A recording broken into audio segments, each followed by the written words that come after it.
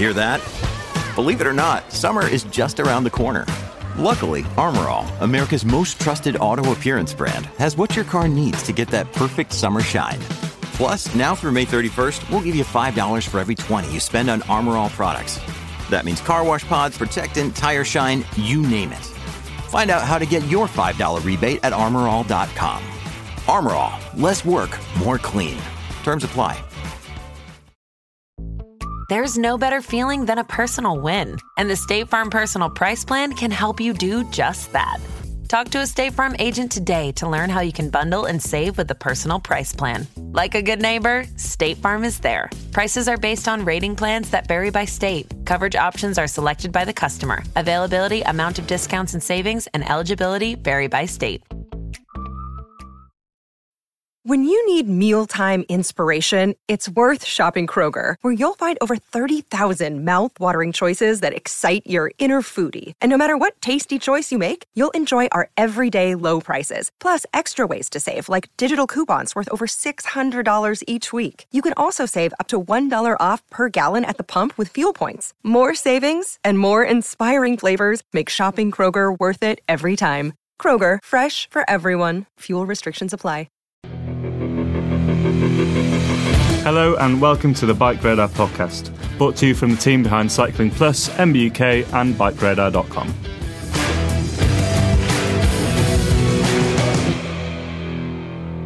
Welcome to the Bike Radar podcast. I'm Matthew Loveridge. Today I'm joined by Tom Marvin and Jack Luke, and today we're going to talk about a story that's been blowing up on Bike Radar in the last few days, which is Christini's new all-wheel drive e-bikes. Now, the concept of all-wheel drive on a bicycle is quite strange. That literally means driving both the rear wheel and the front wheel. Is that a concept that appeals to you as a mountain biker, Tom Marvin? Having read what Christini say about the process and about how it works and all that sort of stuff, the theory, at least, sounds great. I mean, why would you not want two sets of wheels driving you forward, providing traction, letting you razz through corners, you know, without worrying about the front wheel slipping out, understeering and all that sort of stuff? I fear the reality is maybe not quite the same as the theory. And if I'm brutally honest, no, it does not appeal. Is it maybe worth explaining a bit about how the Christini bikes work? Jack, do you want to take that? Not really, Matthew. I don't really understand it, but I'll do my best. It's in fact, you know what? You do it. You can explain. I think you wrote the story. You know better than the rest of us. So my understanding of their system is that they take what is sort of like a normal bicycle, as in you're pedaling and that's driving the rear wheel, and they, by a clever series of mechanical linkages, which basically involves shafts and helical gears and even a little bit of chain as well up front, they transfer drive from the rear wheel to the front wheel, but that drive, because of a differential in speed between the wheels, only kicks in effectively when you need it, so that it kind of acts like a traction control system. We should point out, Christini's been doing these bikes for years and years, but the e-bikes are new, and I guess you could argue that maybe it makes more sense for an e-bike because, well, it's a lot of extra weight to carry around on a standard bike. On an e-bike, that's obviously less of an issue. Jack? Yes, and you've got, the drag that's inevitably going to be introduced with that system compared to a regular bike. With an e-bike, you slightly overcome that. One thing I thought was really interesting in the comments was people were commenting that particularly with an e-bike, you could very well have just essentially replicated the functionality of that system by putting a motor in the front hub. Which kind of, when you think about it, it's like, oh yeah, that does kind of make sense. Obviously, it means you've got the draw of two motors, all that sort of thing. But, I kind of appreciate it from a mechanical engineering perspective. The thing that I didn't quite get about this Christini bike was, I've totally forgotten what I didn't get about it. It must have been so ungettable that I can't remember what it was. Oh, that was it. The whole traction control thing, the whole front wheel not always gripping, well, not always being driven when it needs to be, all that sort of stuff. How does that work? So as I understand it, the system is clutched and the front wheel is effectively always freewheeling unless a speed differential, unless there is a speed differential, which would be caused if one of the wheels is slipping, and then that speed differential causes the clutch to engage, and so it's no longer freewheeling the front wheel, because it has a free wheel at the front as well as at the back, whereas obviously we're not, normally the front hub is just a dumb hub that turns, and this is a little bit different. Tom? I mean, this sounds incredibly simple. I don't know. Like you said, Jack, I mean, why not whack another motor in the front wheel? I mean, I get, I guess the point of it is that if your front wheel is being, when you go around a corner on a bike and it's a bit loose, it tends to be, unless you grab a handful of brake, it's the rear wheel that slips, and the front one tends to be the one that's kind of going to slip of its own accord, and maybe that is something. I mean, obviously there's a lot of body weight issues going on, but maybe there is something there that if it's driven, then it won't do that. So I guess the theory of it, or the sound of it could be pretty cool. But as I said, Jack, why not whack a small little motor in the front and then just have it's only going to need like the tiniest processor somewhere just to sort of control it. And then the other thing, like, if you've got a suspension fork, and I'm sure they've worked this out, like, I'm sorry, Christini, I don't get it, but like, if you've got a fork bouncing up and down, how does the whole thing like work? Suspension is far more useful than two-wheel drive. So is it suspended at the front? This particular bike is not, but they they have in the past done full suspension bikes with the system. I think if I was going to try it, there's, clearly there's interest. It went nuts on Bike Radar. People loved it. We're intrigued by it. I think if I wanted to try out the system, I'd want to try it out on an analog bike, as in, a non-e-bike, just to see how that kind of feels. And you did a really good challenge, I think, earlier this year, late last year, Tom, where you did like an off-road climbing challenge. And in that kind of stupid circumstance where you're trying to ride up a downhill track, I think that would be really fun to play with it on that. I think I've maybe just worked out where actually I do want this two-wheel drive system. Right. So, my opinion on fat bikes is there's a time and a place for fat bikes, okay, but there's very few times and even less places where I actually think it's a better option. A two-wheel drive fat bike somewhere cold. I've been up in the Arctic in winter and fat bikes kind of work there. A two-wheel drive fat bike, that's where it works. As long as it doesn't freeze up, because obviously cold weather, lots of mechanical things. Is that going to work? I don't know. Well, it's fascinating. Clearly, you've got an idea for it. Christini, if you're listening, hit up Tom Marvin, send him to the Arctic. It'll be I don't know if I ever want to do the Rovaniemi 150 again. It was a great day out, but Jesus. I think we all agree that we would love to try one of these bikes, but whether we recognise it as like a viable solution for anything is perhaps another matter. Actually, one bit of context that's interesting is that in motorbikes, two-wheel drive was mooted for many, many years, and there were actual working two-wheel drive prototypes in the 90s and the 2000s. But eventually all those projects ended up getting shelved, and nowadays motorbikes have incredibly sophisticated electronics which provide traction control and make things much more idiot-proof. And I think that's kind of analogous to what we were saying. Like, what Christini have done is they've taken the legacy system from their analog bikes and put it on their e-bikes. But really, if you came at it with a blank slate, would you do it that way? Maybe not. Tom? So these motorbikes that have this traction control, that's an electronic thing where it's got speed sensors in the front wheel, right? In modern ones, they're much more sophisticated than that. They've got like multiple sensors for like lean and stuff, so it's integrating a lot of data together to make sure that you don't kill yourself, basically. I mean, do you think that in 5-10 years' time we might actually see that on mountain bikes? Because traction control sounds great off-road. Maybe. I guess you wouldn't ever have it on an analog bike, though, because that would mean something that's literally like interrupting the power that you as a person are putting out. So that would be a bit of a weird thing. Obviously, a level of complexity and weight that you probably wouldn't want on an analog bike. But on an e-bike, yeah, sure. Why not? Speaking of other slightly odd bikes for maybe very niche interests, so when we were looking at doing this podcast, I had a little brain reminder of Helen Skelton, the famous Blue Peter presenter, who, headline-wise anyway, rode to the South Pole. But she did on a funny Heinbrink, I think that's how you pronounce it, fat bike. And it was a few years ago, but fat bikes did exist back then. But she did it on this weird-looking, kind of like monkey bike type thing. Those little motorbike, monkey bike things? It kind of looked like that, but in bicycle form it had fat tyres, but tiny 20-inch wheels, I think it was, and suspension forks. And I was like, why not just do it on a normal fat bike? Be so much better. It's all these funny bikes, isn't it? 20-inch wheels, perfect for losing them down crevasses and the like, Exactly. And smoothing. Why smooth the ride with a suspension fork when you could just have a slightly bigger wheel? That was a very strange choice of bike. And I remember when I saw that at the time thinking, it doesn't look like she's had advice from people who know bikes. She's had it from like people who do polar exploring, but maybe don't understand bicycles. I mean, it was the perfect opportunity for a fat bike manufacturer to be like, this is what they're all about. You can do this on a fat bike. But no. She should have asked us.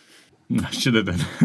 Right, I think we've done all-wheel drive. Another hot story that we've looked at in the last week, the Trek Domani AL, which is a new entry-level aluminium disc-equipped road bike. It's the endurance side of things from Trek, because they have the Amonda, which is their race bike, and then the Domani, which was always their fancy, squishy endurance road bike.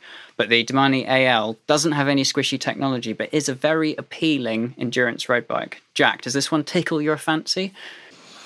It definitely does. It tickles my pickle. It's just kind of a perfect, simple, do-all road bike with geometry, which isn't, too aggressive. It's not too upright. But critically for me, it's got massive tyre clearances. It's built around a totally unfussy standard, so no BB90 nonsense. We're just a good old threaded bottom bracket. And critically, it takes mudguards.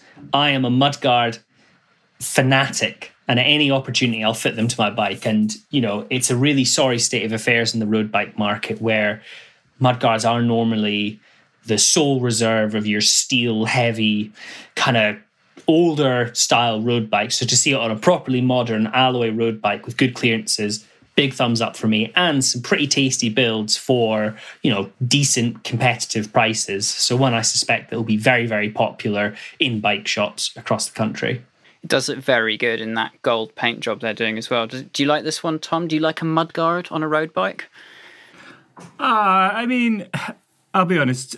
My taste in road bikes is basically as aero as possible, with as deep section rims as possible, and as aggressive as possible. So personally, I totally think it's going to be an incredibly popular bike. From an aesthetic point of view, I want something super, super aggressive, which doesn't have mudguards on, I'm sorry. Unless it's maybe a gravel bike, in which case there's different rules and that's all fine. Yeah, you're such a man of the people, Tom. So accessible in your opinions of the sport. I'm afraid I'm completely with Jack on this one. I like a practical road bike. Trek, incidentally, officially says you can put 35mm tyres on this or 32 with mudguards, which is nice because it means that you've got probably a bike, assuming it's reasonably comfortable, which I expect it will be, where you can dabble in a little bit of all-road gravel type stuff without rattling yourself to pieces. It's definitely going to be a hot seller. We're really looking forward to reviewing that one.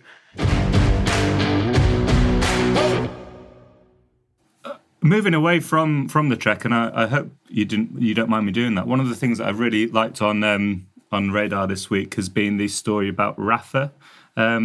Now, Rafa do obviously get a lot of maybe unjustified, but a lot of stick sometimes for very high end, expensive kit. But so they're behind this thing called the Women's 100, which is a way of encouraging women on a particular date. I think it's the 6th of September to go and ride 100 kilometres. Obviously a great thing, but their marketing for this sort of scheme they're doing, and with the kit that goes with it, has got it's fronted by women. It's fronted by Emily Chappell, who actually we did a podcast with quite a few months ago, and all their marketing material has got a really diverse set of models in there, which is, I think it's something which we don't see much in cycling. It's something we've talked about, certainly within our team, about diversity, and seeing a brand like Rafa really take it forward, I think is really impressive and a really good thing. There's a story on Bike Radar about that at the moment. I just thought it was worth highlighting. It's definitely worth highlighting. I think, if I'm not mistaken, something like 50% of their their sponsorship budget next year is going to go as well towards BAME and other underrepresented groups in cycling. And I think that's a really commendable thing. And actually segueing beautifully back to Trek, even with brands like Trek Specialized, they've gotten a lot better at making sure that their representation in marketing is diverse and reflective of everybody that cycles. It's very easy for us to say in our position of privilege from the cycling media Illuminati headquarters, but representation does really matter. And I think it's a commendable thing. And I hope it continues, frankly. This would normally be the point in a podcast with three white guys where I have a hot, spicy take and disagree with you. But I agree with everything you just said. I think Rapha has sometimes justifiably been criticised for being a little bit pretentious, but as a brand, they are really good at representation, and I think we could learn from them, and a lot of other brands could learn from them. Should we do one final story, which is that Continental has launched a tan wool limited edition version of the GP5000 road tyre. Jack, tan wools, hot or not? Hot, 100% hot. Every bike should have them. They look fantastic. Anybody that says they're a cheesy throwback, well, I've got a pretentious art degree. I love Rapha. So no surprises. I'm well behind this. And the reaction to the story has been mixed, to say the least. There are always people that come out the woodwork. Tom is looking horrified on the other side of this Teams call right at this very moment. But I think it's a great thing. I actually went to the launch of the GP5000 I don't know, 2 odd years-ish, maybe ago now. And I asked the question at the launch, are you going to do a tan wall one? And I was met by quite bemused glances from the Continental team saying, well, why would you want tan wall tyres for a race bike? But every single top-end bike that's been released in recent years, it has tan walls on the top-end bike because they look cool. No questions. I am going to jump in, and I bloody love it. I'm sorry, I do think it looks absolutely wicked. All right, that's sorry, Jack, I do agree with you on this. They've done a great job with that tyre. It's only available in limited widths, not tubeless, all that funny stuff. So have they messed up there? Did I read that, or am I barking completely the wrong tree? Correct me if I am wrong. Jack, do you know the answer to that? Because I actually don't. No, because the connection just cut out as Tom was talking there, and I only heard the very end of his question. My question was, am I right in thinking that it's only in limited widths and not tubeless compatible? Yes, absolutely. It's only 25mm width, and it's only the regular clincher, not the tubeless one. I would be astonished if these don't sell out in a heartbeat, and if Continental doesn't follow and just give every single tyre it produces in a tubeless compatible version with tan walls, then more fool them, because they will sell them. When I went to the Tour Down Under last year, and they launched a limited edition tan wall Pro 1 then. I don't know if that's gone to full production now, but again, it was only available in Australia. And I went to a shop there that somebody I knew runs, and they just said they sold out in minutes. So yeah, Continental, just make them. People will buy them. Top tip then, if you are listening, and if you find a shop which has the tan wall Conti GP5000s in, buy as many as you can, keep hold of them for 2 or 3 months, and then flog them for a massive profit on eBay. Other auction sites are available. Yes, brilliant. do that. Right, thanks very much, guys. Thank you, Tom. Thank you, Jack. Thank you for listening. Please subscribe to the podcast if you don't already, and please check Bike Radar for all the stuff we've mentioned. We'll put links in the article with this podcast for all the bits and bobs that we've talked about. Thanks very much. Bye. Bye. Thank you for listening to the Bike Radar podcast. If you want any more information on what we've been talking about, or more news and views on cycling, check out bikeradar.com.